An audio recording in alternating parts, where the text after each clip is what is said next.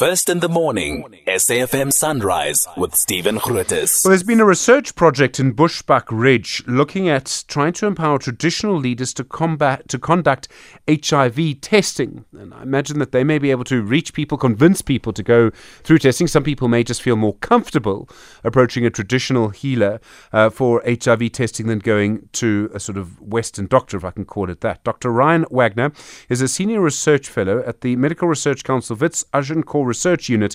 He leads the Traditional Healers Program at Wits University. Dr. Wagner, good morning. Good morning, Stephen, to you and your listeners. What kind of research have you been looking at?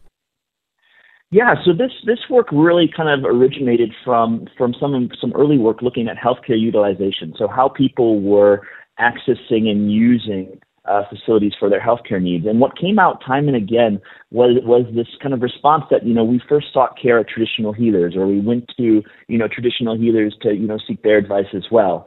And so this was around kind of early work on epilepsy. And that just kind of got me thinking, is there a way that we could work together with healers to address some of the most intractable, some of the most pressing issues in rural Bushbuck Ridge. And so working together with a colleague from the Vanderbilt Institute for Global Health in the United States, we set about to see, is there a way to work with healers to address HIV? Can we, train healers in HIV counseling and testing to test folks, like you said in the introduction, that wouldn't traditionally seek care at a biomedical or as you termed it, Western facility.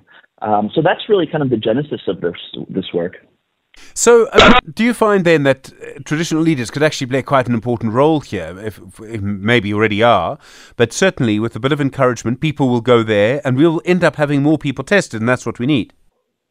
I mean, that's exactly it. So what we've done is we've recognized that healers are ubiquitous. I mean, they're pretty much in every single community, regardless of, the location in South Africa. And so the question was really, what role can healers play? And HIV, I think, is really in some ways a litmus test, an example of, listen, healers are willing to come to the table. Department of Health is willing to engage. And is there a way to engage formally, respectfully, and kind of directly, and see, how healers can help to strengthen the primary healthcare system? I was always amazed how conversations around HIV have changed. There was stigma. I think there still is some, but it doesn't seem to be nearly as bad as it was, and traditional leaders will play a big role in that. That's exactly right. So you're absolutely right, Stephen. I mean, as we know, there's extremely effective treatment available for HIV, antiretroviral therapy.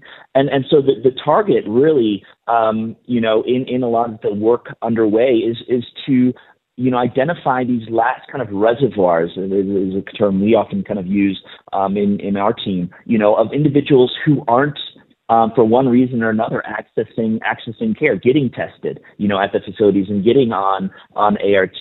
And it, could be an access issue. As we know, the cost of petrol, the cost of, everything is going up. And so it takes money and effort to get into the clinic. And as we know with HIV, there's a prolonged kind of period where one wouldn't necessarily show symptoms or signs. And so, if we can kind of train these healers who are, like I said, pretty much, ubiquitous in these communities to test individuals that may not be seeking care, then we can identify these individuals who haven't been tested and are still infectious and potentially, transmitting HIV to others.